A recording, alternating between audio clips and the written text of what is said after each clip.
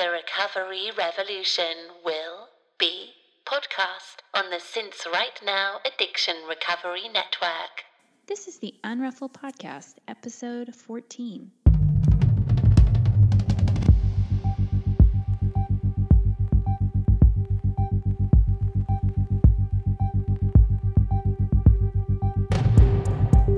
This is a podcast about recovery through creativity. We live an intentional life. We thrive. I am Sandra Primo. And I'm Tammy Salas. And we are the Unruffled.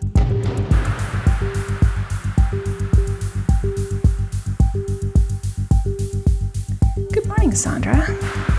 Good morning. How are you? I'm doing well. How was your weekend?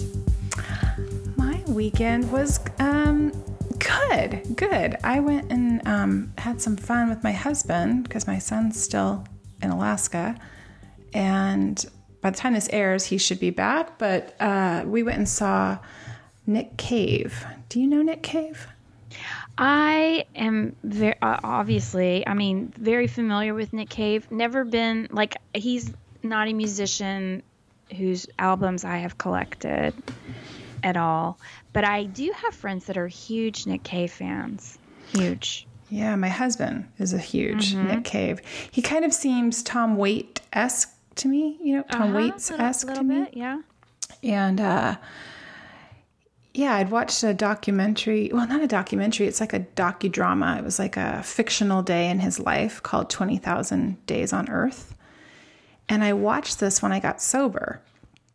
A few months into my sobriety, I think it was the summertime, and I'd watched it, and I thought it was like a real documentary. Like I thought it was happening in real time. Oh, that's how naive I was. I've seen it. So I talked to my husband about it. I'm like, I can't believe he let his twins watch Scarface, and he was like, Tammy, that was an exaggerated. That was a fictional day in the life of him. Yeah, I was like, okay. oh, okay. I'm like, but those were his twin boys. He's like, yes, but he's like, watch about the film. So it's almost like an extended, is it set to music? He has some of his music in there. He plays live. And so when I rewatched the film this weekend, I wanted to watch it before I went to the concert. And then I watched how the film was made. And yeah, it's a fictional day in his life. They kind of all tally up these old memories and images, and they're flashing, and they're 19,999 days. And then this will be the 20,000th day that he's kind of taking you through his day. And he meets with his, the person he collaborates with, Warren, and they meet for lunch, and he's talking to old bandmates in the car, and it's like memory. It's like he's having this conversation in his mind, but yet in the film they're sitting shotgun or in the back seat talking about, why the band broke up, or when he recorded a song with Kylie Minogue, she was in the back seat.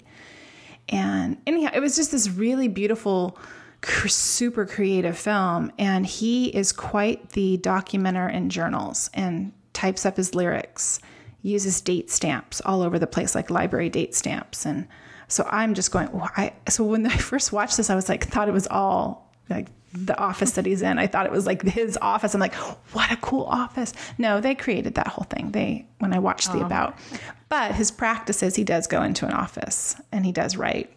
And he does have a typewriter, and he does do all of those things, yet it was just all amped up for the movie. But he is a collector of memories of himself. He has an archivist that saves his photos and journals, and he very much documents his life, and that's part of his process. And I thought it was really interesting. Now, is Nick Cave the one whose son fell off a cliff? One of the twin boys, yeah. Oh, God. I came home and I researched a little bit more about him. Yeah. He was 15. He had taken, I think, 3, tabs of LSD? Is that what you would say? Tabs? Tabs, 3 hits. I don't know. Whatever, yeah. And I think he had cannabis in his system too. And yeah, he fell off of a cliff. So oh my God. Super tragic. Super tragic. So I went to the Greek Theater in Berkeley. And so I had no expectations for going to the concert. And the opening act was Cat Power. Oh, yeah, Cat Power. She's great. Well, I didn't know who that was, but she was great. Mm-hmm. This guy next to us was like, this is why I'm here. Yeah, I would think a lot of people were there maybe just to see her. Yeah. Okay with Nick Cave, too. She never got introduced. She never said her name. She wasn't on the tickets. We tried to search and Google it to see who she was. Couldn't figure it out until the guy next to us told us. Oh, my goodness. And I was like, that's so weird. He was like, well, you know, she had a psychotic break. I'm like, yeah, I don't know anything. He's like, yeah, she used to be an alcoholic, or she is an alcoholic. And I was like, huh. Okay. So it just kind of beautiful voice is just her. And yeah, really powerful. And then Nick Cave came on. So he's, you know, from the punk days, and I don't know his music very well other than from the documentary. And he is in a suit. All of his bandmates are in suits, you know, nice shoes. And he, for the entire show, basically had the audience's hands on him.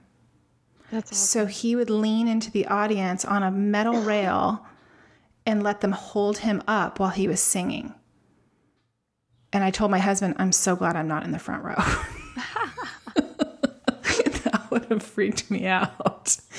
But it was beautiful and great. And he got into the middle of the crowd and he would crowd surf, and then they would support him and hold him. I mean, he's got to be in his mid-50s. And he was just rocking, and just, it was amazing. What a show. I mean, it was incredible. So awesome. I came home on a high. That's great. Yeah. I love to see live music. I had a music weekend myself. You did? What did you do? Yeah, so I have a group of college girlfriends, and we've been friends since the late 80s. It's a really long time. Really I can see the hair right now. I can see the hair. Long time. So going almost 30 years we've been friends. And one of my friends was threw a birthday party for the other friend, and they are probably like the you would consider them like the besties of the group, even though, you know, we're all still very close. And this year she's turning 50, but her birthday is right before Christmas. And so it always kind of gets overlooked, but 50 is a big deal. And so the friend throwing the party decided, you know, you need to have a huge bash, and it's going to be in my backyard. And she has a great backyard. She has a swimming pool and a deck, and just a lovely backyard. It's really fun, and a great house too. And so she threw this huge party, invited 150 people, and asked the band Poi Dog Pondering to play. And that band means a lot to us. They were a huge band in the 90s. They're still a huge band in Chicago. Their shows sell out. That's where they live now. In the 90s, they lived in Austin for the most part. They started in Hawaii. Some of them lived in Hawaii, but then ended up a lot of them lived in Austin. And that's when we started seeing them on a regular basis in the 90s. And then as the years just went on, my friend Judy, who was the recipient of the party was called Judy Fest. She hold on. Yeah, Judy Fest. I know. Would you like to have a fest with your name in it? Judy Fest. Oh, you're transporting me right now. Okay, go ahead. Keep going. So, you know, Judy and her husband have been producers in their music. You know, they follow them and go see them in Chicago a couple of times a year. They've just become good friends to many of us. So it was a big ask for them to fly from Chicago to Austin. Wow. But they did it. And a couple of the band members actually do live in Austin. Abra and Bruce live in Austin, and maybe the drummer lives. I can't think, but anyway, the rest of them live in Chicago. And but they all flew in for Judy Fest, and so we got to see Poi Dog Pondering in my friend Jane's backyard. It was awesome. So cool. It was awesome. There were two bands that opened up, 2 local bands that opened up for them. They were also friends. And it was just a freaking blast. It was so fun. It was so fun. Now, there was a lot of drinking and whatever, I can be around that now. I didn't know when that would happen and how long it would take, but, and I've been to parties and I've been to other occasions where people are drinking. This was the first time I was kind of at a place where I was intending to stay for most of the day. And, I was great. And then it turns out I wasn't really the only one not drinking. So, it was fine. It was totally fine. Plus it was hot. It's where I'm in Austin. It's hot. I was just so glad that I wasn't drinking. I know when I was texting you this week over the weekend, I just kept thinking, she's waking up feeling good today. She's waking up feeling super today. I woke up and went for a run. It was awesome. And not only that, I woke up and went for a run and thought about how freaking fun the night was. Yeah. And I thought about all the friends I saw. I mean, it wasn't just my small group of friends that I've known forever. There was, I would say 90% of the people there I've known for a very long time. And so it was really good to just see everybody and kind of reconnect and just feel like I was my best self. I was my best self. And I also had just no inhibitions. Now that comes, I think, from being almost 50. Yeah, with age, right? We're like, I don't care anymore. Don't give up. You just don't. You just start the older I get, and I heard that would happen, and it's actually happened. And so not only did I feel comfortable in my sober skin, but I feel comfortable in my skin, period. And I've just felt it was just freedom. It felt like freedom. It was a great day. I'm so happy. Yeah. Yeah. And I also noticed these ladies wearing your designs that looked beautiful. You could immediately say that's a Sandra dress. I know. Thanks. I love that. Yes. Yeah. Everybody looked beautiful. I saw you on stage. I know. Me and my 2 other friends, we jumped up and sang backup vocals. That was kind of pre-planned. Although I was in the bathroom and I almost missed it because we didn't have the set list, so we didn't know when the song was going to come on. And I walked up just in time, and my other friend kept saying that she wasn't going to do it, and I told her, "You bet your sweet ass you're going to do it. I'm going to grab your arm and you're going to come up there with me." And that's exactly what happened. I like it how you just kind of forgot to tell me you were going to be a backup singer this weekend.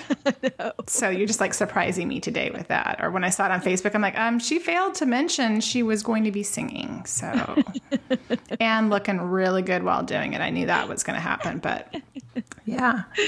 Oh, that's good. That's a nice full kind of circle moment for you. I think that's great. Oh, it was. It was really, yes. That's exactly what it was. It was a very full circle moment. It was awesome.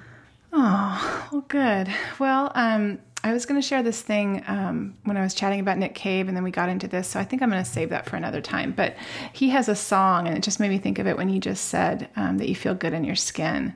And I wrote down some lyrics from that song when I was at the concert. And it's just 3 little lines. And he says, "I'm transforming, I'm vibrating, look at me now." And he's yelling this, "I'm transforming, I'm vibrating, look at me now." And I thought, that's how I feel in sobriety, right? That's how you must have been feeling, like, hey, I am not the same. Because the line I used on Instagram the next morning was, "I feel electric," because I did. I just felt electric. I've just felt very much alive. Can you imagine being in a band, and getting up there and doing that, and that feeling? Like the whole time the people were touching Nick Cave, and part of my mind was going, oh, the ego that has to be involved in wanting to be touched and held and supported. And then I was like, why do I think that's ego? Because as we're going to get into talking with our guest on the show when we're getting ready to introduce him, he kind of had an interesting way of telling us, like, it's not about ego. It's like sharing your gifts and sharing it, because they want it as much as you want it, right? It was like a very mutual, like I said, if I was there, I wouldn't want that. I would have been like, I can't hold you up, dude. I'm going to move over. This makes me nervous. But I was so worried he was going to slip and fall in his nice shoes. And my husband's like, you don't need to keep worrying. He's done this. He's kind of a professional. I'm like, oh, Steve, I keep thinking he's going to fall. I'm so worried he's going to fall off that thing. He's like, shut up. That's so funny. I come from a long line of worriers, Sandra. Oh, well, let's get into who our awesome guest is on our show today. We had the perfect weekend to talk about our guest today. Yeah. This is a friend of mine, an acquaintance friend. Spent a weekend. I've been in a hot tub with him, so I feel like we're friends. Oh, gosh, yeah. And his wife, and a lot of other people. But I liked chatting with him. This is going to be Daniel Blue, and he's the lead singer for a band named Moto Pony, and he's been sober since November 11th, 2015. And why don't you introduce him, Sandra? Tell his bio a little bit. So Daniel Blue is best known as a singer and lyricist in Seattle, in the folk rock band Moto Pony that you just mentioned. He's released 3 records, and they have toured halfway around the world to festivals in India and shows in the UK, as well as circling the US twice in the past 2 years. When he was in the UK, the band found themselves in Abbey Road Studios with producer Rob Cass and recorded a live album there. Rob took Daniel's spirit and writing and immediately offered to record his debut solo album. Having worn many hats and many pants in the creativity world, he's been in fashion design, graphic design, painting, directing, theater, rock stardom. Poetry, song, and prose seem to bring him the most enjoy to his success and ratios, or his success ratios. Daniel is currently putting the finishing touches on his solo record, leading writing workshops and sound baths and blogging his adventures along the way. And we'll put links to his sites in the show notes, but he has a website, danielblue.com, and his band's website is motoponymusic.com. Yeah, wasn't he a delight to chat with? He really was. I don't think I've ever, other than a friend that's a musician, I've never had that long of a conversation with a musician, and it was great. Yeah, he was so funny. Honest. Yeah, he's funny and he's very honest, and he had a lot of interesting things to say. I loved his perspective. Yeah, I had chatted with him at this workshop, several years ago, and this was before he quit drinking. And I found I was a little bit nervous to chat with him. Only because, you're following people on social media. You don't really know them or their lives or what's going on behind the scenes. I got a feeling. I read that he was sober in an interview. But recently him and I had connected on social media, and he had congratulated me, or I had congratulated him on a sobriety date or something. So I knew that he was still sober, and that's when I reached out, and his management helped us put this together, and we really appreciate it. So that he came on and took the time. And, who knows, maybe, just maybe, there might be a backyard concert at my house in Valley Forge when they come to San Francisco. Who knows? Yeah. I'm going to send some pictures today to his manager, and, we'll just see if we can make that happen. Let's manifest it, Tammy. I have to be careful with what I manifest. We'll see. We'll see how powerful I am. Right. And see if I can. Because it's all, I'm sure, because I don't control the universe. I got to remember that. But we'll see what happens. So I hope all of our listeners enjoy. And if you didn't know Daniel Blue before, I hope that you'll listen to him and his music and follow his journey. They're releasing an album, I believe he said in August, and going on tour. So I think that will be exciting for him and his wife and all of their listeners. Yep. So please enjoy Daniel Blue. Hello. Hey, Daniel. Hi, Daniel. Hi. Thanks for joining us here in this space. I appreciate your time. My pleasure. I haven't seen you since we were in Dobe together on Orcas Island that was April of 2014. Wow. I know, but I've been following along on social media and getting snips and little things of what you're doing and your travels around the world. And I think you broke down in San Francisco once, and I felt like, oh, is that true? That San Francisco is where you broke down? It was just outside. I was like in between San Jose and Santa, whatever beach town is right there. Cruz, maybe. Yep. Yeah. You broke down, had a meltdown, or your car broke down? Because I had a meltdown last night, so I'm just a little tweaky still. What happened? Oh, I'm good. I'm okay today. We're interviewing you, Daniel. Talk about you. Don't try to turn this around already. Your car broke down, right? Is that Let's talk about your dream. I see where this is going already. Yeah, I was driving a Toyota van, kind of for a friend, but I mean, the whole tour was so harebrained. I was really I was trying to be sober, but I had kicked everyone out of my band or at least had terse words with everyone, and then was like, I'm going on a solo tour.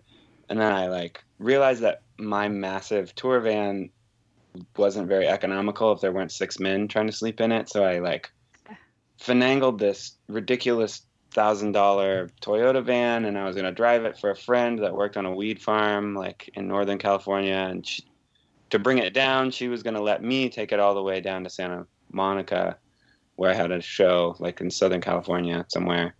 And then, it's just one thing after another. And I was really, really driving it. I mean, it was loaded to the gills, and I was not being gentle. And it blew up on a hill. I mean, I melted it to the point of no recovery. Oh, my. Is that how you felt at that time, too? Was there any correlation there? Yeah, probably. I mean, I seemed to be fairly angry.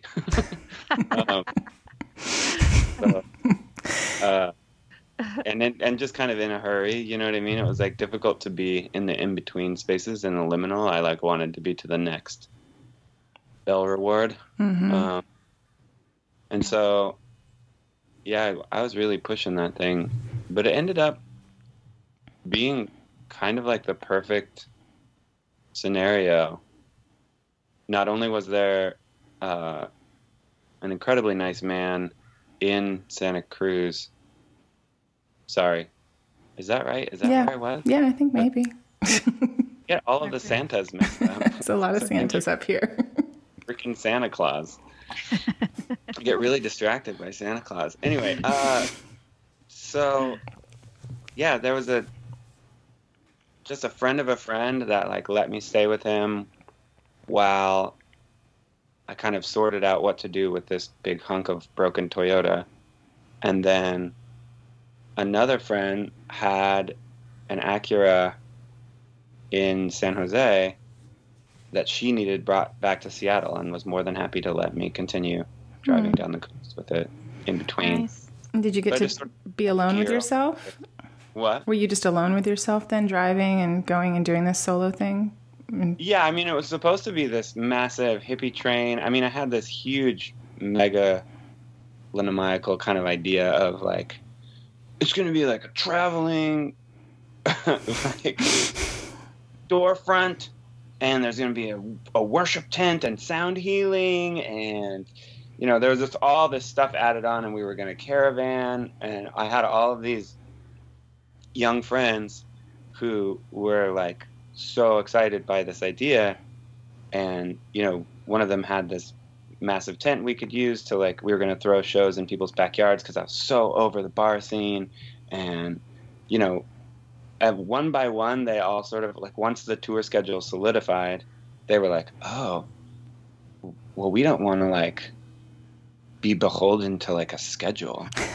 Oh, right. It was like some kind of barstool commitment or something. It's like when you sober up, you go, oh, wait. Yeah. I have to say it was like a lot more well planned than that. I had that were, you know, given. You'd made the commitments. Just right. not them. Yeah. Just not them. You know, and then someone else's vehicle broke down, and then someone realized like that's not what they wanted to do with their life for real. And then someone else just sort of like had a revelation about their relationship with me that, you know, it wasn't the purest thing ever. And that, you know, it was just like one by one, everybody kind of like left me to do this backyard and house show tour kind of on my own. Well, I remember this, and so this. So was this 2014? Was it? And you did it? You did that? You did the whole thing? I'm kind of stubborn, but yeah. Oh, cool. The thing is like, I think it's terrible to like say you're coming and then. And don't. Yeah. Sure. And I've canceled tours that, excuse me, I've canceled tours that like I've tried to start and then clearly weren't going to work, and then called people a couple months in advance and said, hey, I couldn't get it together. I'm sorry, I'm not coming, you know. But this was like, it was going, and I needed it. Like I really, really needed to get out of kind of the rut that I was in Seattle. I was really grasping at a change.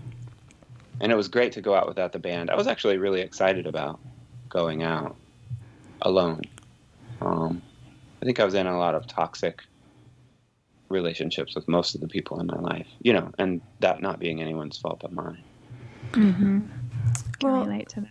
Yeah, and that's what I was going to... So when you went on that tour, like that's what I kind of remember was when you were... like I said, I'm only getting snippets from Instagram or from social media, and I wanted to go to one of your shows, but I myself was struggling with my own, not fully understanding that I was drinking alcoholically. And after Doe Bay, you know, when I went to Doe Bay, one of the things, the writing retreat and the creative workshop was just like meeting other creatives was really kind of eye-opening to me. And you taught a workshop on The War of Art, I believe, by Steven Pressfield. And I'd never read that before. And so last night I got out my notebook and I was looking at my notebooks from when you were giving the talk and the things that I wrote down that you said. And I couldn't help but notice there was this theme. And obviously his book is a lot about resistance, but that, you know, that was kind of what you were talking about.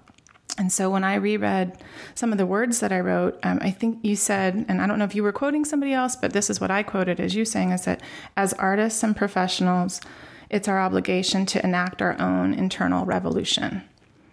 And when you said that, like something inside of me was like, yeah, what have I been doing? Like, I've been so dormant for all these years and like tamping it down with booze and kind of thinking because I lived in wine country, that was cool and great. And I know I was like a mom. I was very different. I wasn't an artist, quote unquote, in the sense of some of the other artists that were there. But you kind of unlock something, you know. And for me, that's why I've been following along. And I've just been really, really grateful. When I signed up, I was drunk. When I signed up for that Doe Bay, I had to be drunk to sign up to get the courage to like hit that button. I sat at my computer, I was on my third martini, and I was like, I'm going to go do this. But it wasn't until I got there that I realized what a problem I had. And also what a problem with anxiety that I had and how I kind of masked that with booze. So I just wanted to say thank you. That was the beginning of me starting to examine my life in a way that I never had in all of my years. I'm 47 now, but I didn't quite look at how art could be the way through. And so I just wanted to say thank you for that. You helped me like start a path, and I really appreciate it.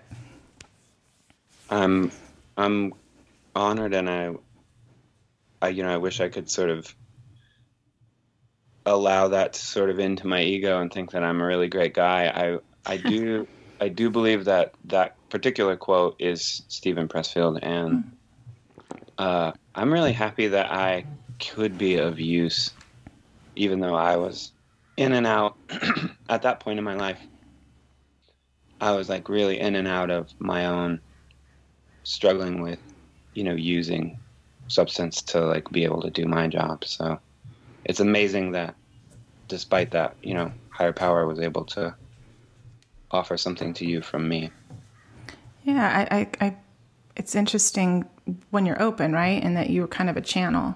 And and I don't mean to inflate your ego, and I know that that's something that we work on in sobriety, but it was like the beginning.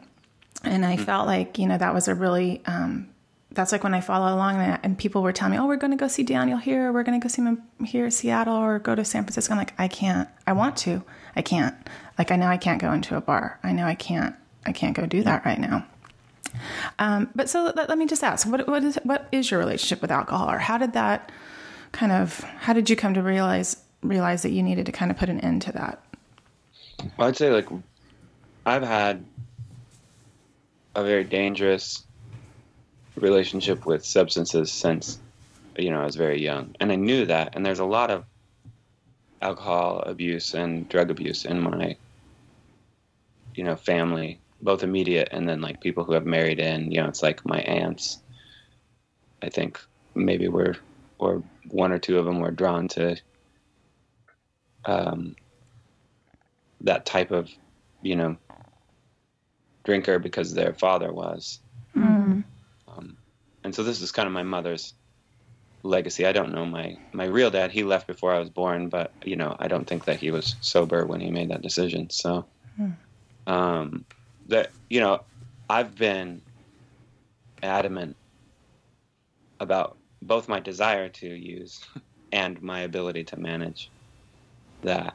But I also have been, tried to be really wise and careful with it. And so through my 20s, I just drank like a maniac. And then when I decided I really wanted to be an artist and a musician specifically, I sobered up kind of on my own. And I think I went to a few meetings at that time and just thought like, okay, this is depressing. Like, I don't want to hang out with these people for the rest of my life. So I just decided I was going to like very carefully manage it. And that worked for, 3, 4, 5 years. I would quit for a month, or say I was going to quit for a year and quit for a month, or I'd say I was going to quit for a month and quit for a week. And I devoted a lot of energy to controlling that. And then we went to India in 2014 or 13. Somewhere in there, like right before I think I came and taught that April, or maybe right after. I think it was right after. Yeah, I think it was right after. So, and that was a 3-month tour. So we toured for like a month across the States to New York. Then we like flew to London. We were there for a couple of weeks. We flew to India. We were there for a couple of weeks. We flew back to New York and then toured for another month through the South. And when I got home, I was just not okay. Both sort of, I think, though, like, I don't know, poverty and a lot of the, like, just desperation and sadness that I saw in that country, that was just so shocking to, like, fairly affluent Daniel. I think, like, it really rattled me, and I kind of, like, couldn't come to grips with that necessarily. And then the band was just kind of struggling. It wasn't it wasn't this big, explosive, we're famous kind of like event that I think I had expected, and I was kind of resentful about that. And I really think a lot of people in the band were pretty resentful that we hadn't like made it, and we were still working so hard and driving to Canada to play to like 30 drunk people by the river, you know what I mean? And like, it was just like so much effort for like such little, what felt like such little reward. And I think somewhere in there, I just crossed a line and I wasn't able to manage. I also was like, I was prescribed Adderall by my half naturopathic doctor. Which Oh, I wow. had no idea why in the world she thought, and I did not go in, it was like my wife made me go get health insurance, which I resisted tooth and nail because I felt at that point, in my big sort of like understanding of the world that doctors were evil and Mm-hmm. health insurance was a scam and I'm not going to let them get one over on me. And so she like forced me into it. I got health insurance. I went and found a like, half naturopath doctor that I felt like, I could trust. And like within the first couple of times of seeing me, she suggested that I had adult ADD and prescribed me Adderall. That's crazy. That's It's just just crazy. Like, okay. I was like, and I remember the first day I took that, I wept. I was like, holy shit. Like I've been wandering around in the dark with a flashlight, like able to focus on one little tiny part of my mind at a time. Mm-hmm. Which is great if you're writing a song and everything's quiet and it's 4 a.m., you know what I mean? And I can focus on one thing at a time and I can just sort of set the flashlight there and really get my hands dirty on that one little nugget of attention. Mm-hmm. But yeah, this was like somebody turned the lights on and I just could I could look at whatever I want or the whole picture, It was amazing. I remember speaking to people and being like, wow, I can listen to your words and be myself at the same time. Like it was this amazing thing that like I could hold two personalities in the conversation at once rather than having to fully enter into their being in order to think their thoughts, with them, and then like switch and come and think my thoughts about what they thought. You know what I mean? It was so wonderful.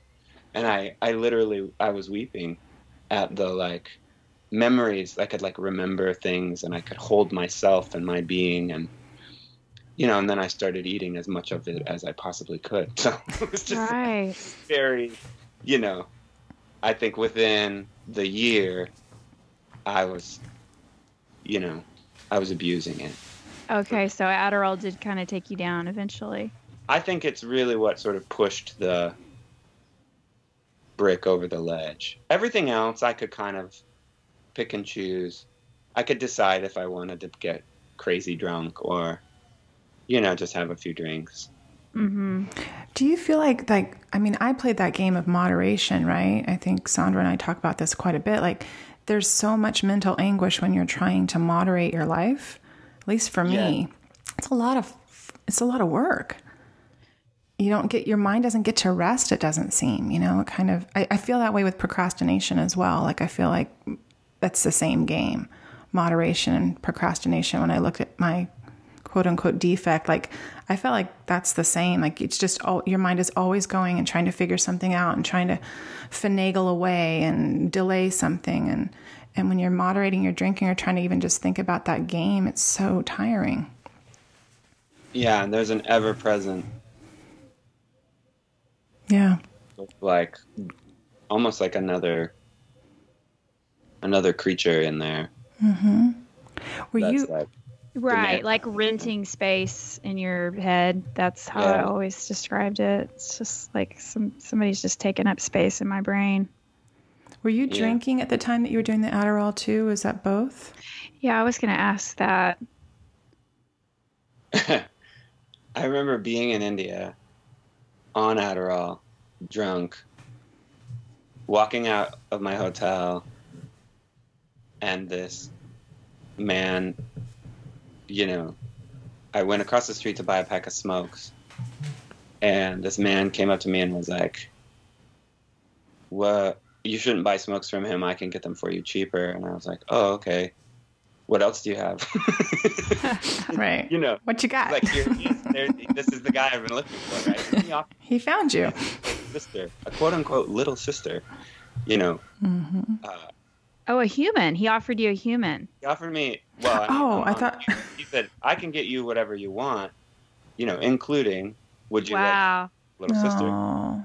And I don't know that it was, I think that's sort of an expression of like everyone's your uncle or your sister there, but right.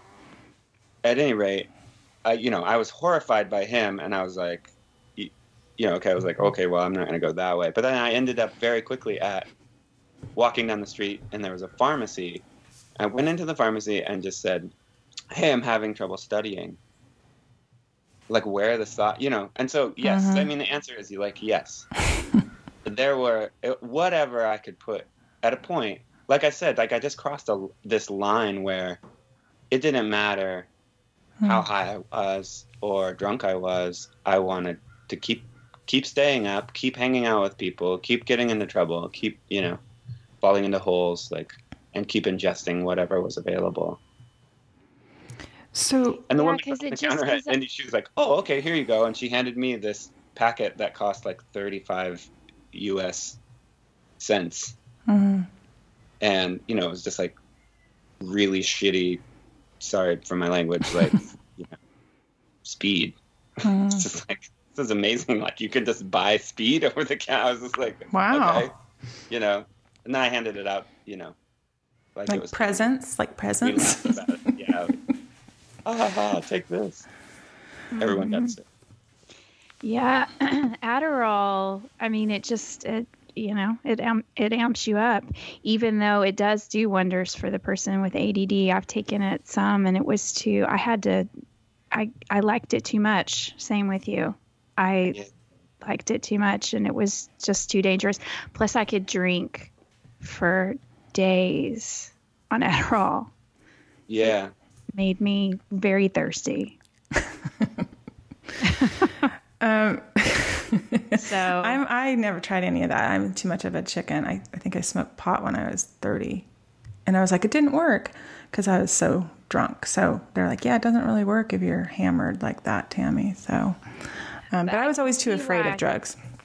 Yeah, I could see why Adderall would push you over the edge. I'm not really sure. I guess it does. I mean, I get how it helps people, but I can't not get Adderall out of the sort of evil pharmaceutical category. I guess I don't have a judgment about it, to be honest. I did when I quit it, you know what I mean? I think I kind of really needed to like hate it and see it as evil, but at this point, I know it's not the right medicine for me. I think I do long for that, you know, the lights on in my brain. Yeah, I know. I hear you. But I think I also just accept that I'm wired the way I'm wired now, you know, and I wrote all those songs that got me to India without that. Right. So, you know, it's a lot of work, but yeah, I've been able to manage. And in sobriety, it's, you know, so much more. So just because there's like 1,000 times less chaos. Yeah, for sure. For sure. And I always wonder too, like, what other parts of your brain become more adaptable if you've got something that's slower, that doesn't work quite up to par. Made myself sit for a good 6 months just in pure naked blood, as one of my AA buddies calls it. And then I asked that same doctor for some alternatives that maybe weren't so high on the this is addictive. You know, I was really honest with my doctor right away. I was like, I'm an addict, so let's watch this, you know. But I also think that I really could use some help in the ADD department. So we tried a few things, and it was like, you know, same stuff, different form. That all just made me feel so icky, or just like so hungry, and I was just like, nope, not taking that, you know. So and then I waited a year till I had been sober for a year, and then tried like one other thing, you know, and then just was like, all right, give me some herbs, you know. And now I've just like in the morning I take a big chunk of ginseng and, you know, some other sort of like you know, just herbal stuff. Right. That kind of wake me up and get me going, and then I'm not like wandering around the keys looking for my house. Right. Good. Exactly that. Well, I find like a morning routine is super important in sobriety. like finding that way to kick off your day, because as soon as my eyelids open up, my brain is going a million miles an hour. So I usually hit a 7 a.m. 12-step meeting in town. So did you go the AA route? Is that how you found your recovery path? Well, I think AA found me. Like, there was that guy in Santa Cruz, and it can't be Santa Cruz. Santa Clara? Santa Rosa? What's the beach town that's right by San Jose? Famous. Santa Cruz. Is it? Yeah. Yeah. Well, I'm just going to believe you. Okay. I'll try to think if there's another, but I'm pretty sure it's Santa Cruz. Famous boardwalk and Ferris wheels. I have no idea. On the coast. Okay. At any rate. But your guy. We'll just call it Santa Cruz. Okay. Santa Claus. All right. So he was AA.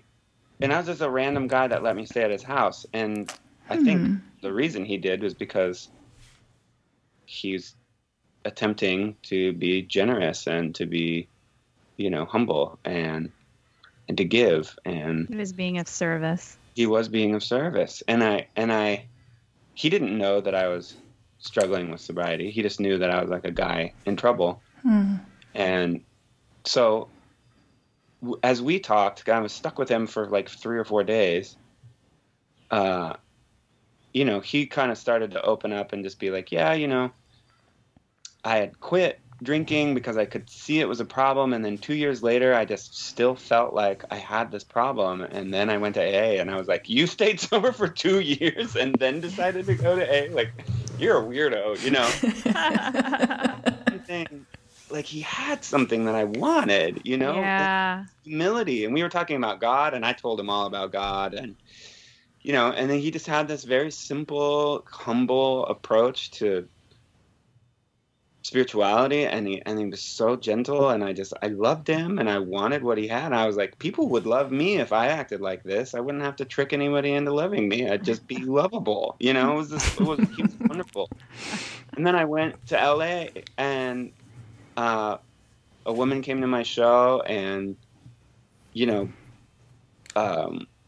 I think I probably didn't have like the best intentions toward like getting to know her a little better, just because of where I was at, and wanted comfort. And she kind of put me in my spot, and then was like, here, listen to these CDs, and like gave me all of this AA literature. Really? And like people could tell like I was on the brink, or it was just orchestrated by the universe, I suppose. And Right. And so on the drive back from all of that, it was like a 12-hour drive from the last show I had, which was in San Francisco. I listened to all of these CDs over and over and over, and like, it broke me.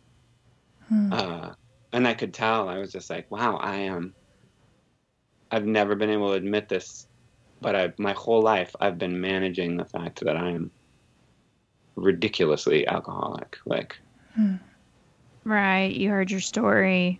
yeah. That's how it works. Yeah. So then, I landed in.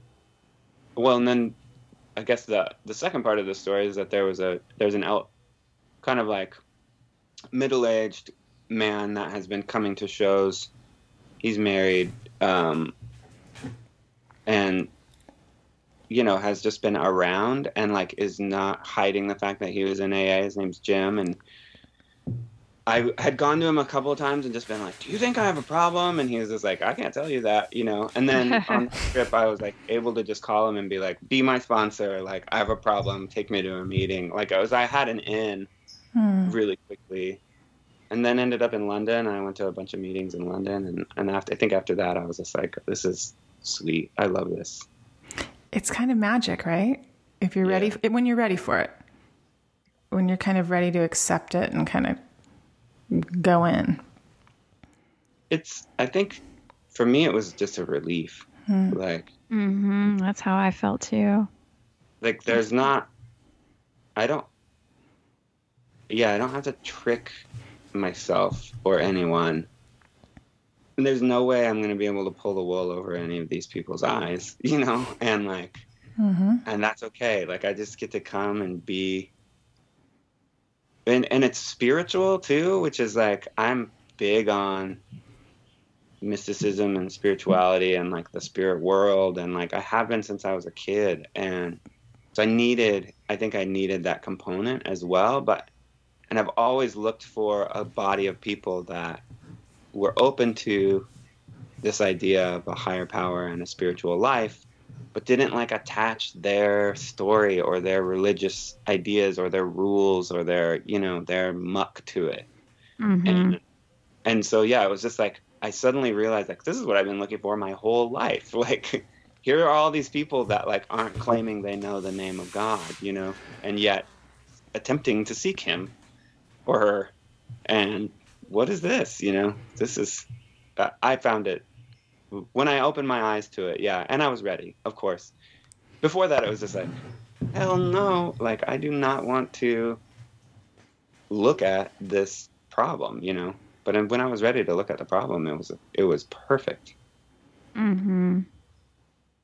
It's, when I was looking through all of your articles about you and watching your videos and reading some of the lyrics to your song, and I kept writing down words, and as I was writing them down, I'm like, okay, well, maybe I'm reading into all of this. But even before you got sober, it seems like a lot of your the work that you've done and where you've been drawn to in your life was surrender and willingness and acceptance and addressing ego. It's like all of those things are in your work, and it was so I don't know, it was kind of telling to me when I was looking at these things going, it's all been, and maybe that's true for all of us, right? Until we're ready to see it.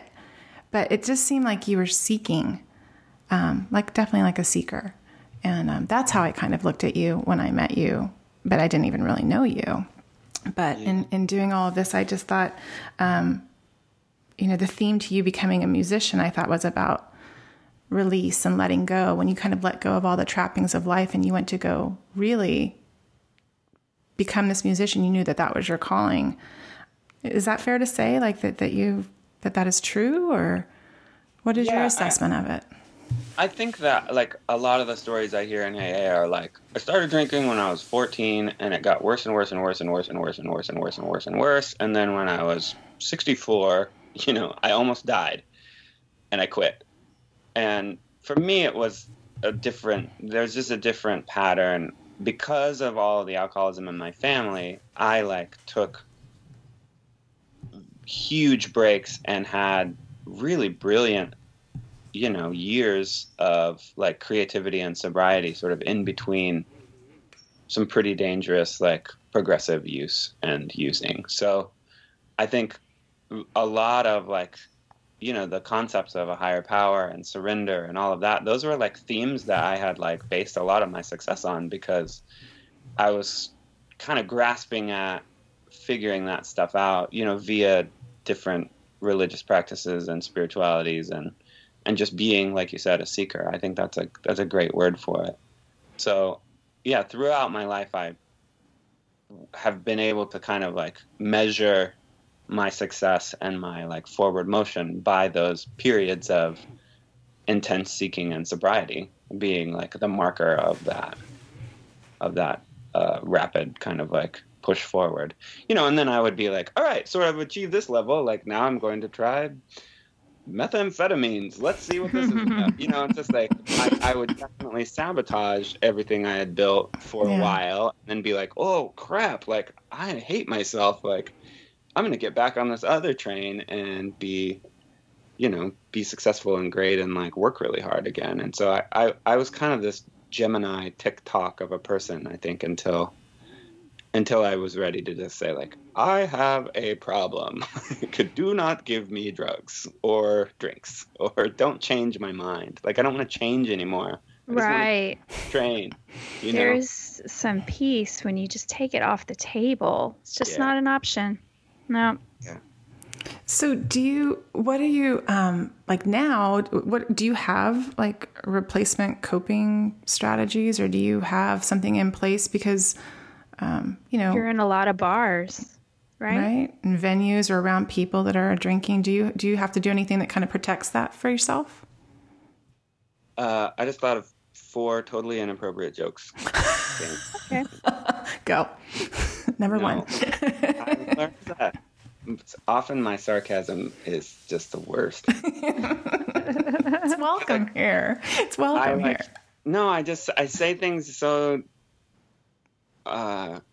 honestly because they are kind of honest, but people then get tricked and realize that I'm being sarcastic, and they're like, well, Daniel uses masturbation to replace his. Okay. No, that was a joke. We won't quote you on that. Well, don't we all? I mean, that's a given. That one's just, everybody knows that. Can you repeat the question? We got off track there. Just like anything that kind of helps you cope now. I mean, because you're going into situations and venues and you're around musicians and nightlife. Like, is there anything that like helps you cope with that? That's kind of that you have to steady yourself before you go into that. Is there anything that you do? I think that there are practices that, like, I've recognized in myself, like, the times when I've, like, started to slide and I'm like, whoa, I'm not okay. Well, I'm really close here. Like, and then I look back and I'm like, what, how did I get here? It's because, I wasn't doing my sort of diligent practice stuff, which for me is I try to meditate for an hour a day. And that's massive. I know it sounds massive, but it's more just me turning off my phone, dedicating that hour a day to sitting still and, thinking and praying, trying to connect with something higher than myself and listening and being quiet. And I have like a mantra that's very long that I sort of walk through that like reminds me of who I am and what I feel like I'm supposed to do on this planet. It's like my identity, sort of outside of like, he's a rock star, no, what am I like? Who am I really? What does my name mean? Like I walk through the meanings of the name my mother gave me, like I think through that stuff on a daily basis during that time. And then, meetings and having conversations with other people like me that have, admitted they have an issue with substances and with alcohol. I think the more often that I do that, the like less likely I am to forget, some pretty core truths about myself in that regard. And the other being when I wake up every morning, I curl up into a ball in bed on my knees, and I just let go.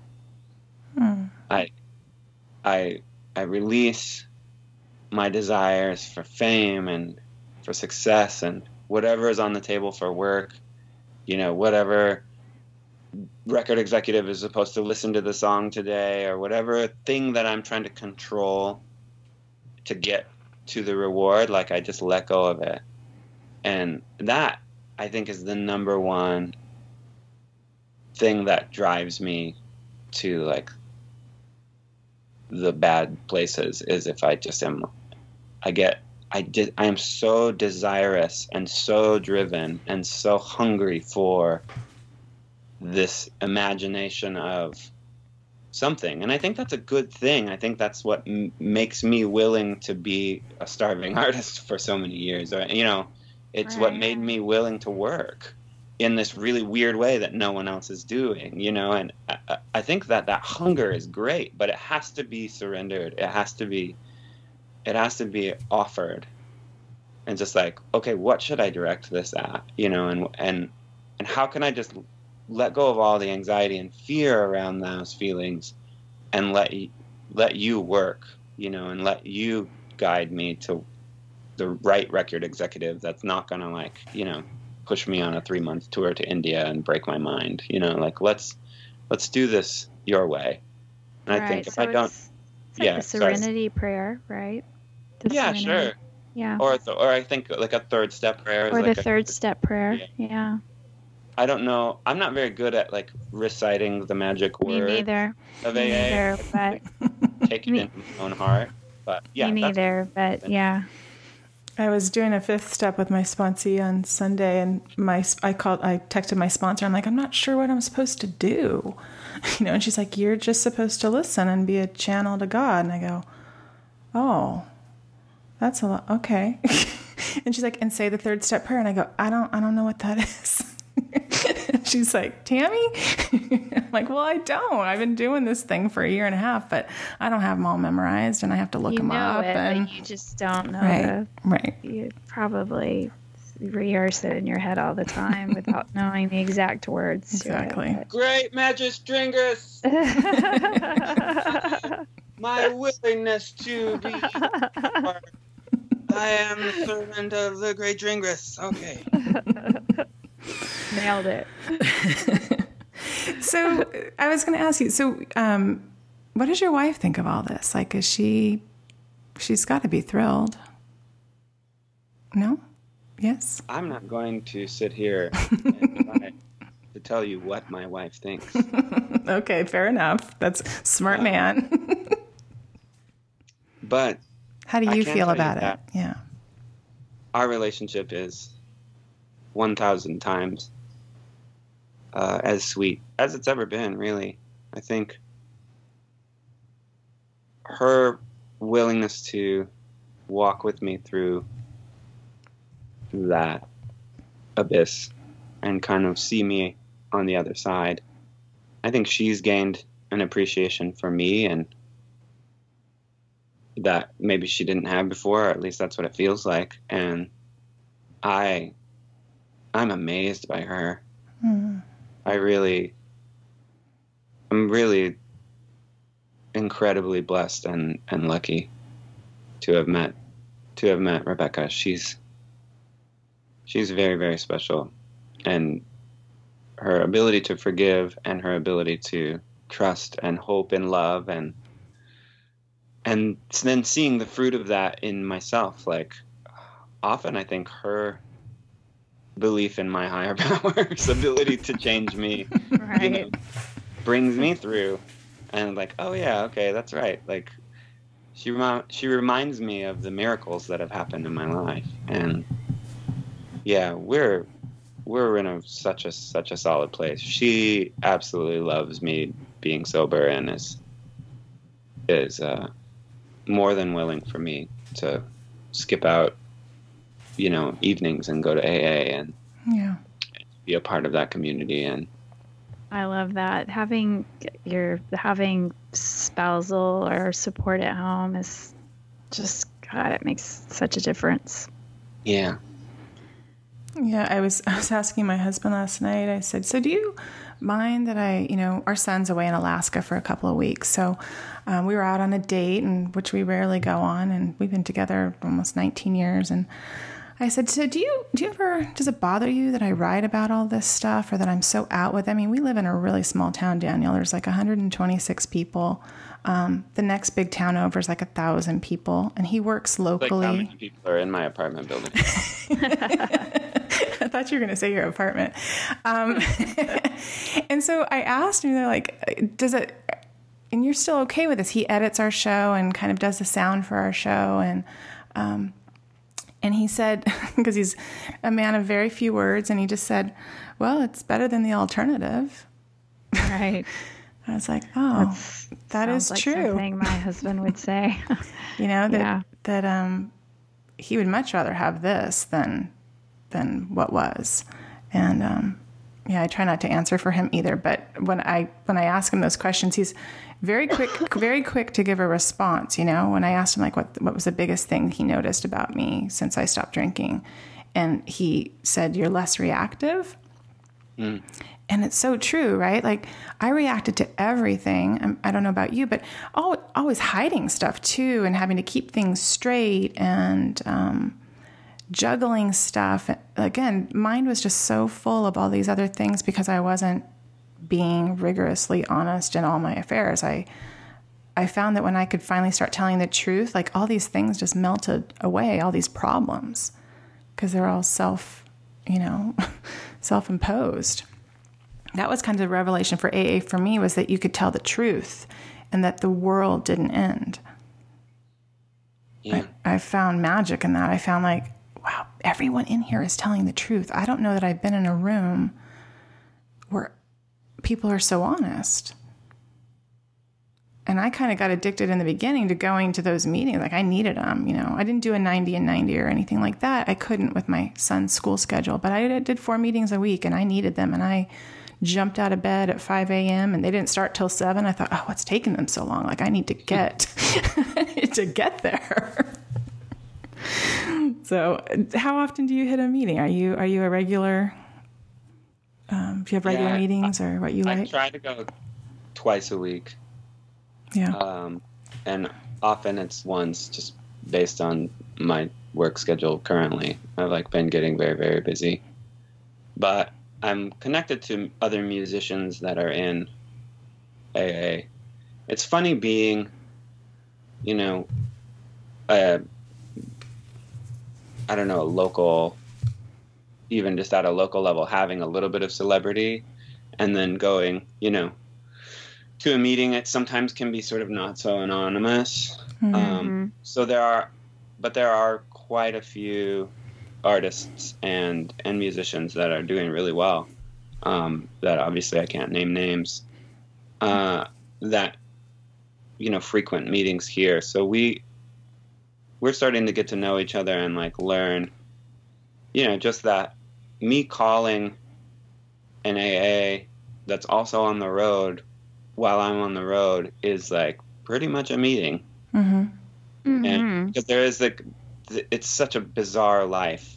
And not to, I don't know that it's better or like, you know, I don't think that it's more special, but to be on stage, to be an alcoholic who's already sort of like got some ego stuff going on, you know what I mean? And then to be put in this position of worship and to be the new guy in town at a bar, you know what I mean? Like there's a lot of sort of like really strange things happening. Dynamics, yeah. I'm elevated above you all and you're all drunk and I'm not, and you're basically, you know, dancing at my feet. Like this is a bizarre event. So, and I don't mean elevated, I just mean like physically I'm on a stage. I'm like 3 feet taller than you. So and my voice is amplified. You know what I mean? Like there's just so much power.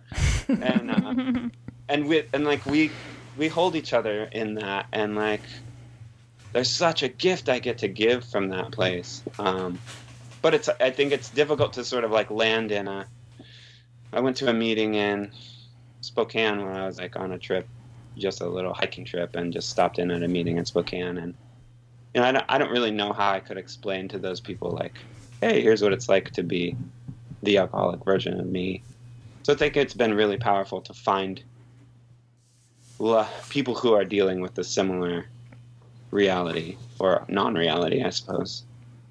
Yeah, that connection. It's it's like a quick equalizer. I've noticed there's just no small talk with people who also have this affliction. Like you just get right. You don't have to have, how are you? How's the weather? People just, how are you? And it's like, really, how are you? It's like a real question. And I've found that just really beautiful to connect with people that way. I owned a wine bar, Daniel, on the Sonoma coast here, about 7 miles away from where I live. And I owned that for about 7 years. And people would walk in, and it just felt like it had to be fake all day long. Yeah. And I hated it. I hated it. And so I would drink because I was anxious. I didn't want to talk to people. I hated small talk. I mean, I didn't realize this until I look back now and go, oh, that. So what I was doing was just self-medicating. But when you're aware and you surround yourself with a few other people that understand you, yeah, it's pretty awesome. That's like why we wanted to talk about this too. I know we haven't. We wanted to touch more on your creative aspect because you have so much. I mean, we could go on for hours to talk to you, but all of the things that you possess. You know, you're a poet, a writer. But one thing I wanted to bring up, since Sandra is also a clothing designer, we wanted to kind of touch on that and ask you a little bit. I was looking at some of your stage, the coat with the American flag, the long with the hood. Did you make that? No, that was actually made by a boy named Michael. Tell me about your history. People really sort of like love and not latch just on to that. yeah, and Your bio. to me it was just this. It was like it was almost like a class in college. That's how I see it. Oh, Or yeah. like a major that I took. You know, Uh-huh. it's like it was like, oh, I thought I was majoring in fashion design, but then I realized, you know, like, oh, no.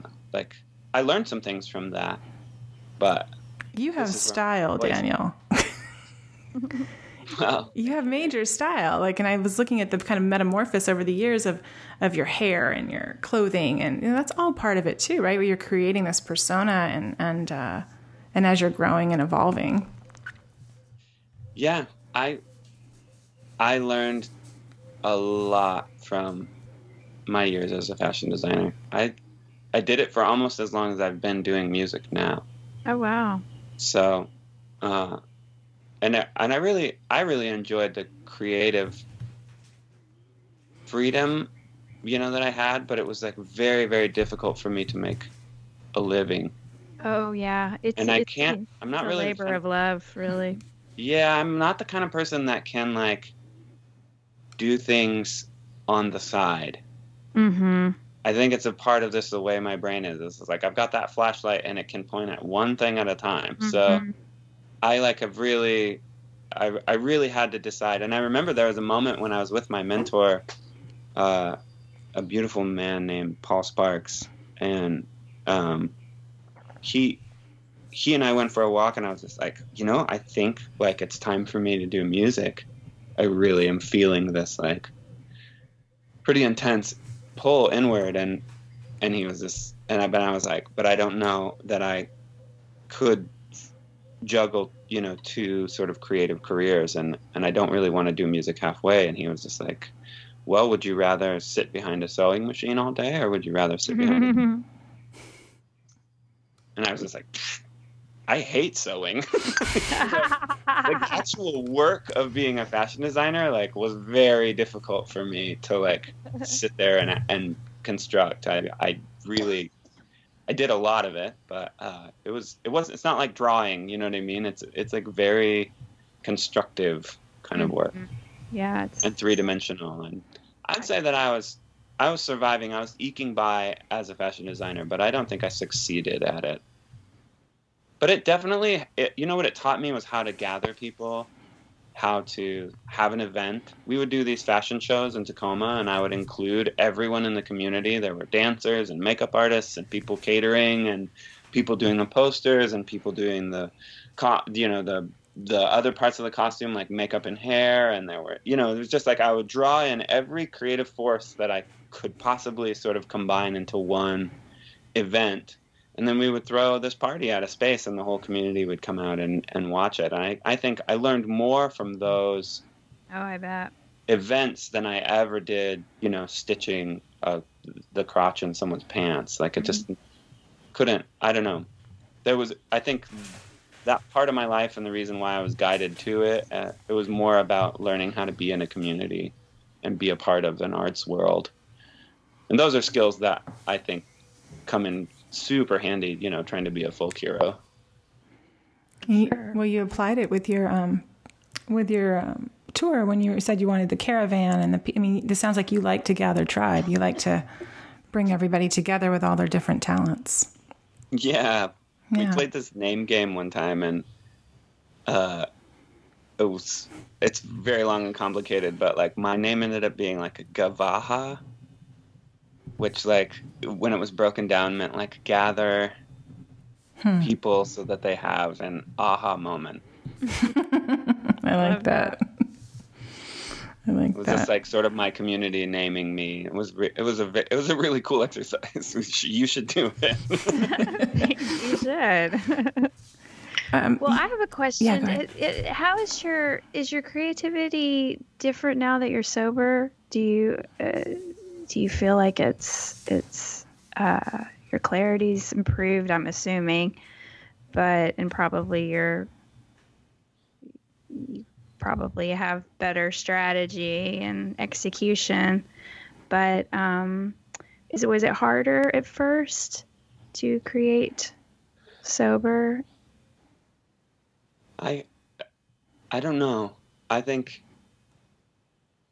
in a lot of ways it was like, oh, there we go. I'm back to like that place of creativity that I actually know how to work, you know? Mm-hmm. It was pretty late in the game where I was like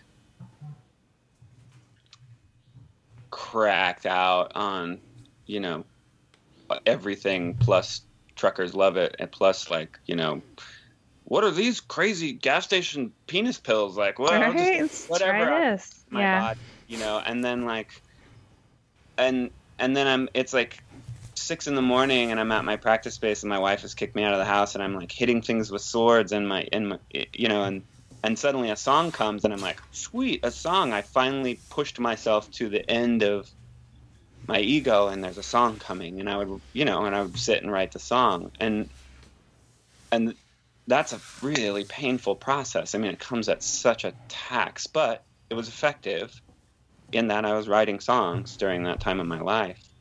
Now, you know, I had my birthday was Thursday. Happy birthday. Thanks.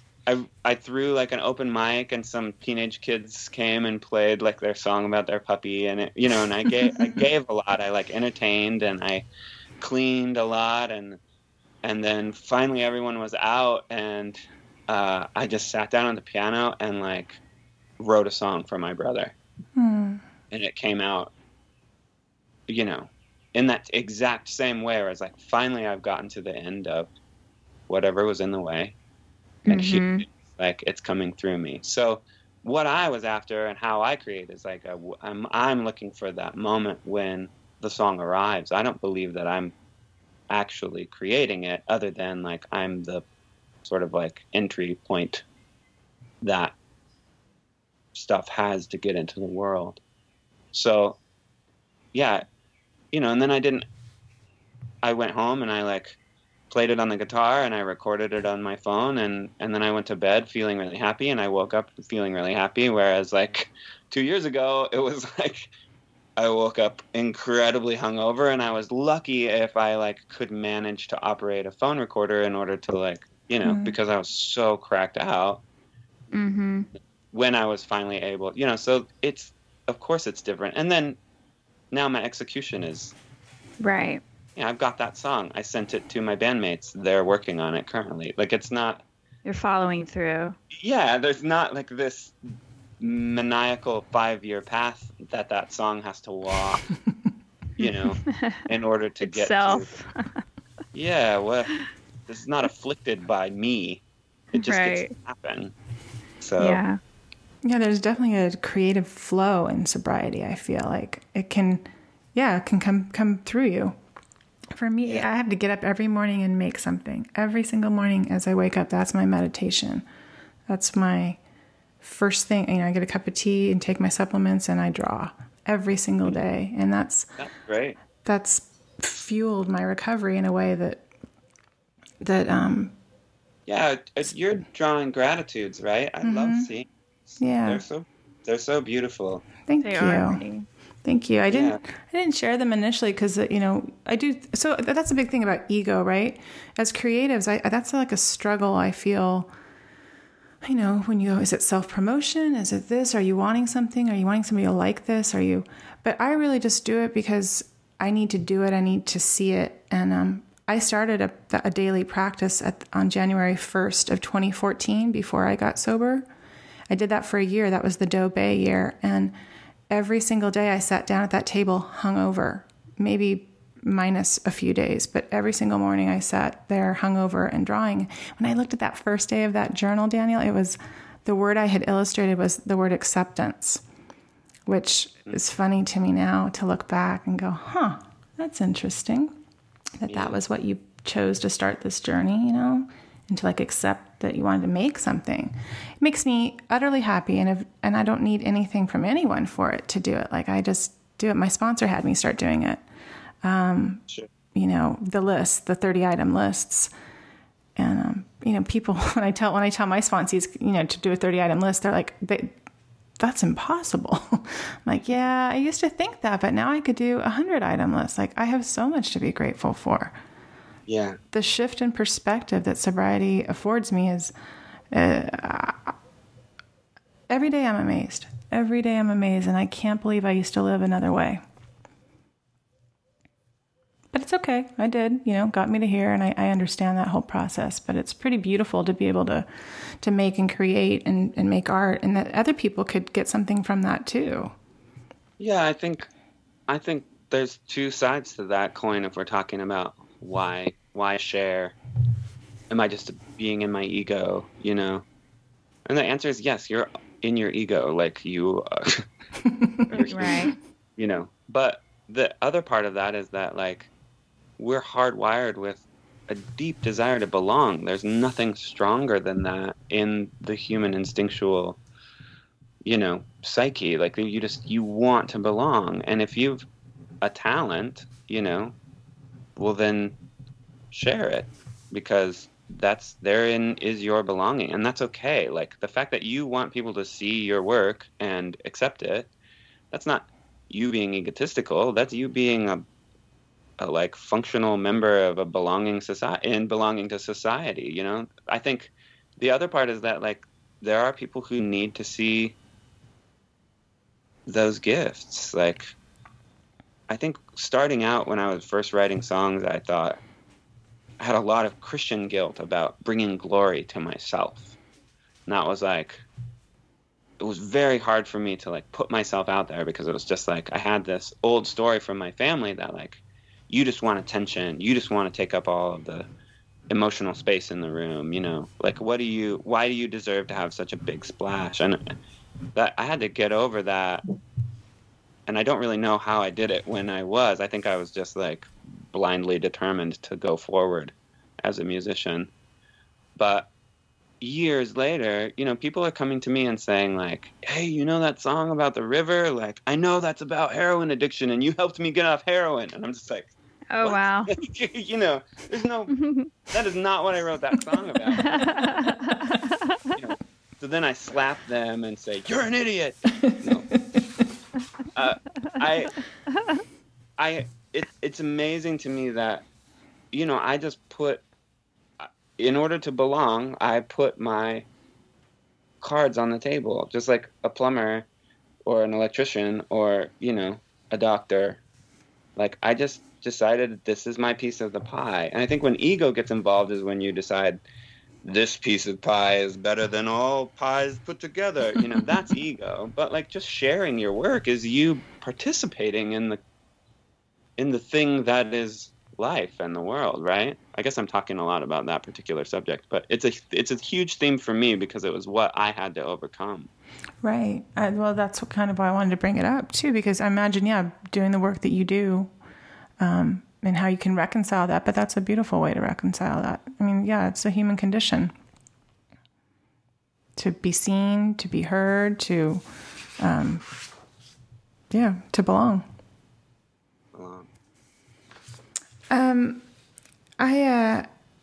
There was a part of, we're getting towards the end here, but I did want to ask you, it was the King of Diamonds video that you guys made in Vegas. I was in Vegas, right? You mean like 35 years ago? That old thing. Did you style, who styles your videos? I was looking at all the videos last night. So not just that one in particular, but do you have a creative voice in all the videos? I know that you worked with Casey, your friend Casey, on Ransom and Reason, and did some videos. Do you have a big voice in what you create visually? That video,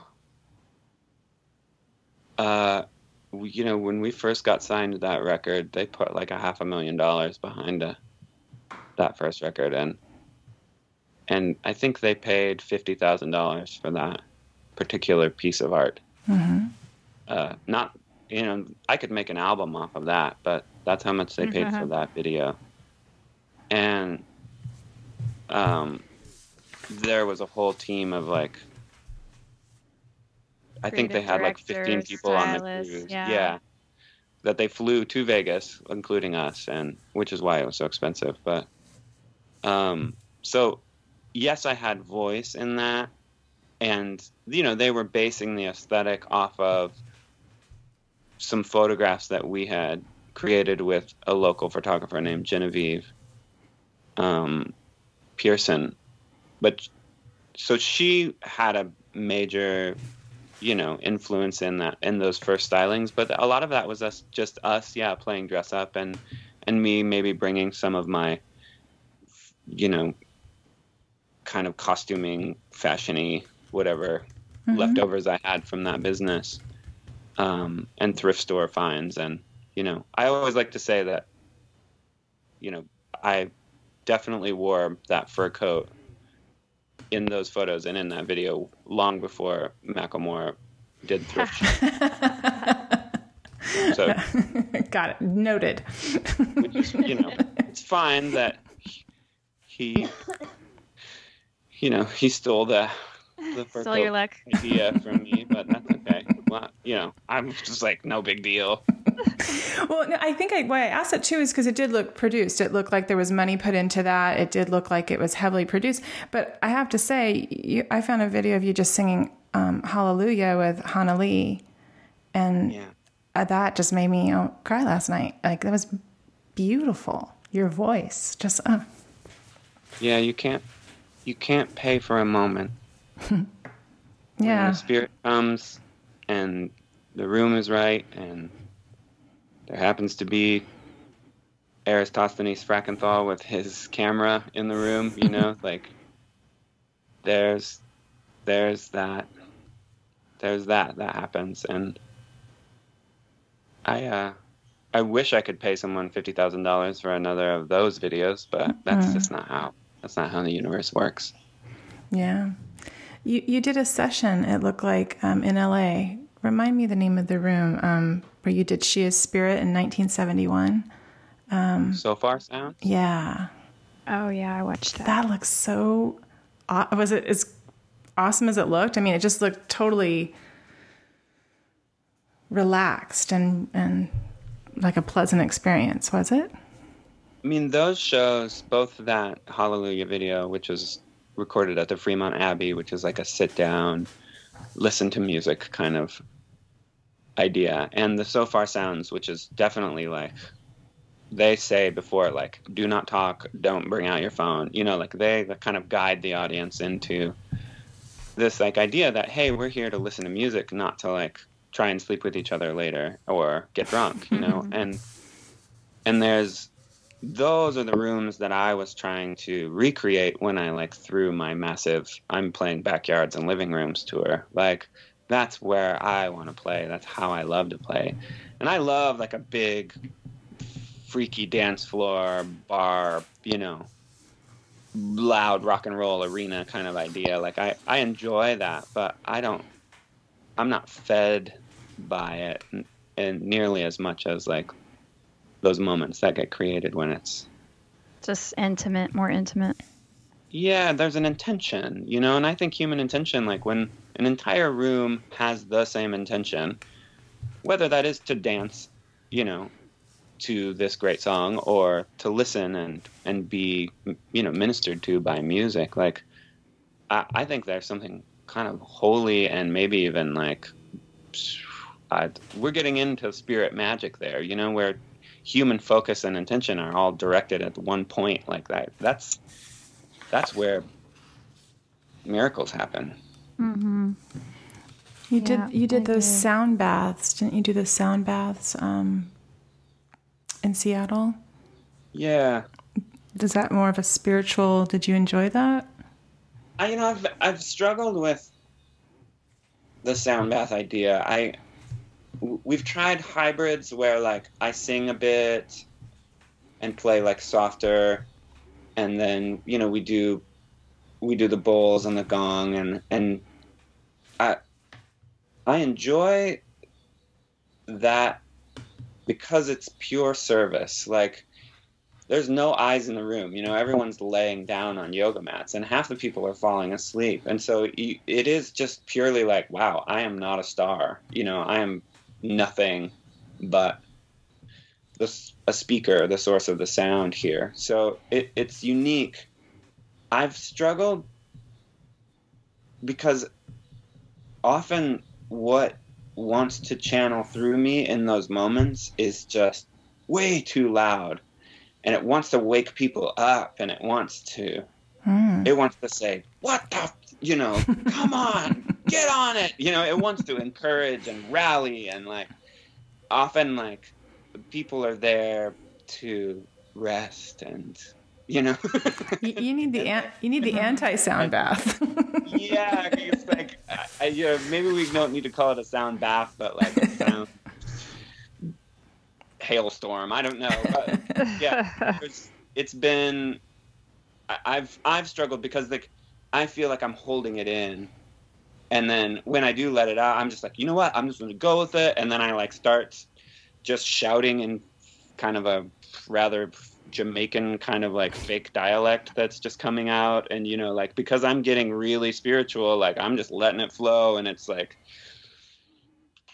I mean, I think unless I just gave you an example of that, it would be difficult for you to know what that's like. And people get up and eat, like people are like shocked out of their like reverie, and they're, I don't like the vibe, and that's just my ego thinking like they're leaving because of me and I'm ruining it, and but I'm not really sure that's not whatever wants to come through me is like trying to give. So it's been a unique wrestling, plus there's so much effort that goes into creating those. And right now I just need to be in a rock and roll band called Moto Pony. Yeah.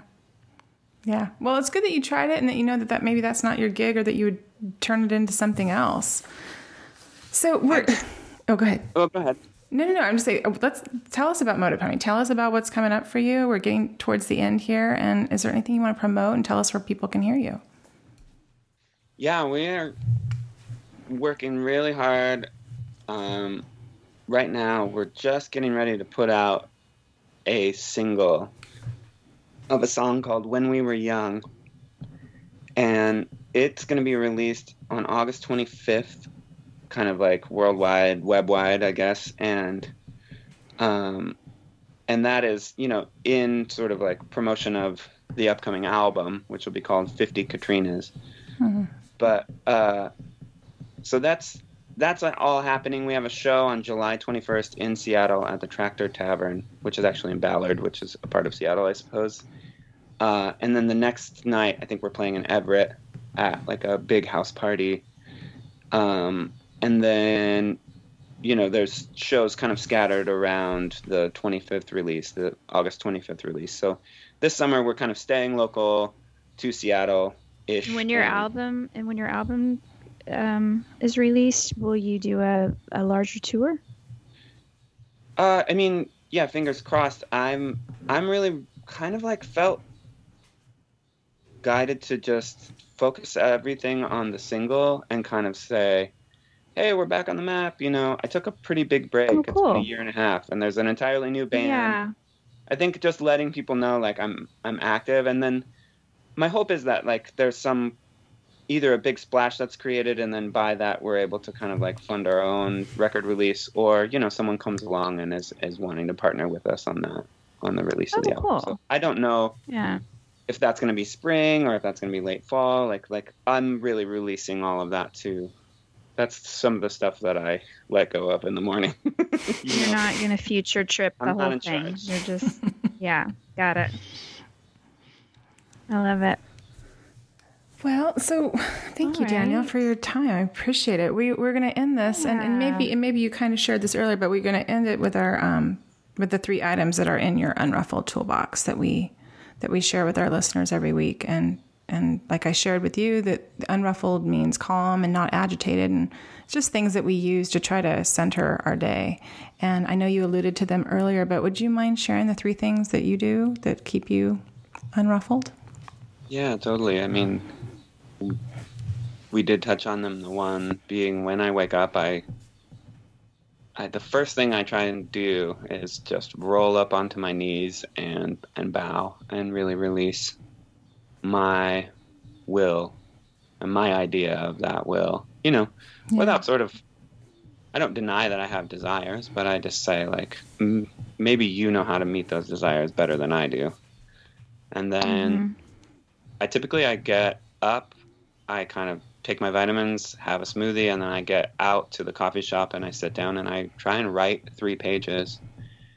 And I find that isn't for anything but just getting the pen moving and getting like my thoughts sorted. And that's where I like kind of dig up like a lot of my character defects, and I like let go of a lot of my like kind of darker desires into that. I hope no one ever reads that stuff, or maybe it'd be great. Like maybe it's going to be a great reading. You know, most of it's just gibberish. Like sometimes I just write the word like metaphysical over and over. I just like thought, and I just keep pushing the pen. And if I don't do that, I find I'm far less sane and far less able to kind of create. And then the third thing that I try and make sure I do every day, and I usually do, is I set aside an hour. And that's just for me and higher power to sit and kind of remind me who I am, and remind, you know, my body that stillness is completely acceptable. And, Right. you know, and I really listen and take care to like not let that be interrupted. When I do all of those things and, you know, stay connected to other alcoholics and believers, I typically am on a really solid path. That's true. That's great. Oh, thank you so much, Daniel. I really appreciate it. Thanks for coming on and sharing part of your story. I know it's not all of your story, but I want to really, really thank you. Yeah, thanks a lot, Daniel. Yeah, you're welcome. All right. Tammy, Sandra, I hope that you both have productive and wonderful days. Yeah, you too, Daniel. Thanks. Talk to you on the internet.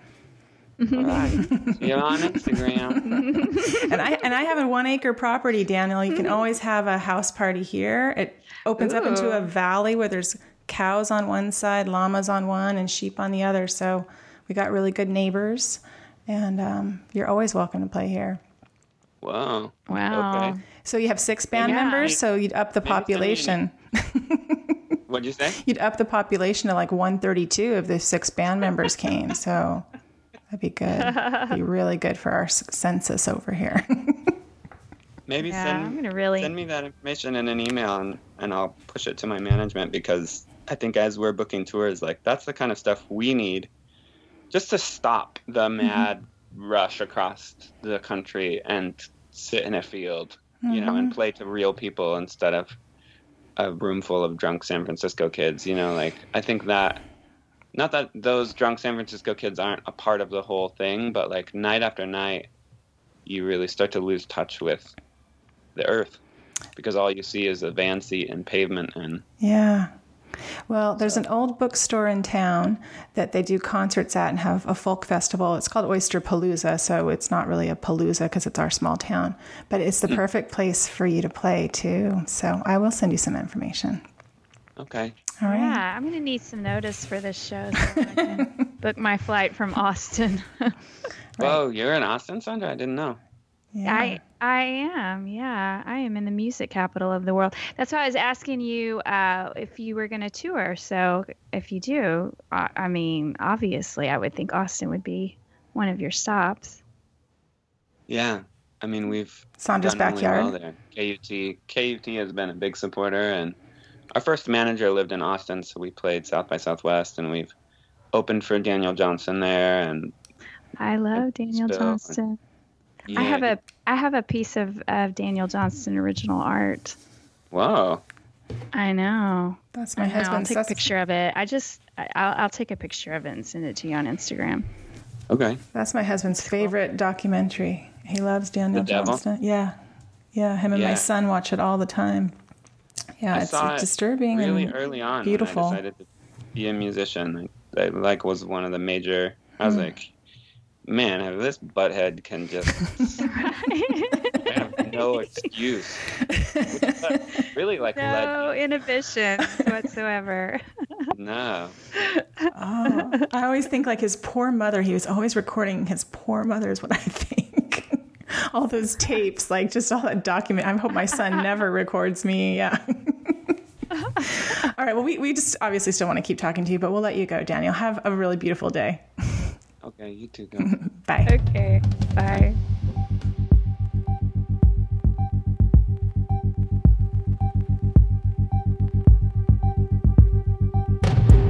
The Unruffled podcast was created and produced by Sandra Primo and Tammy Salas.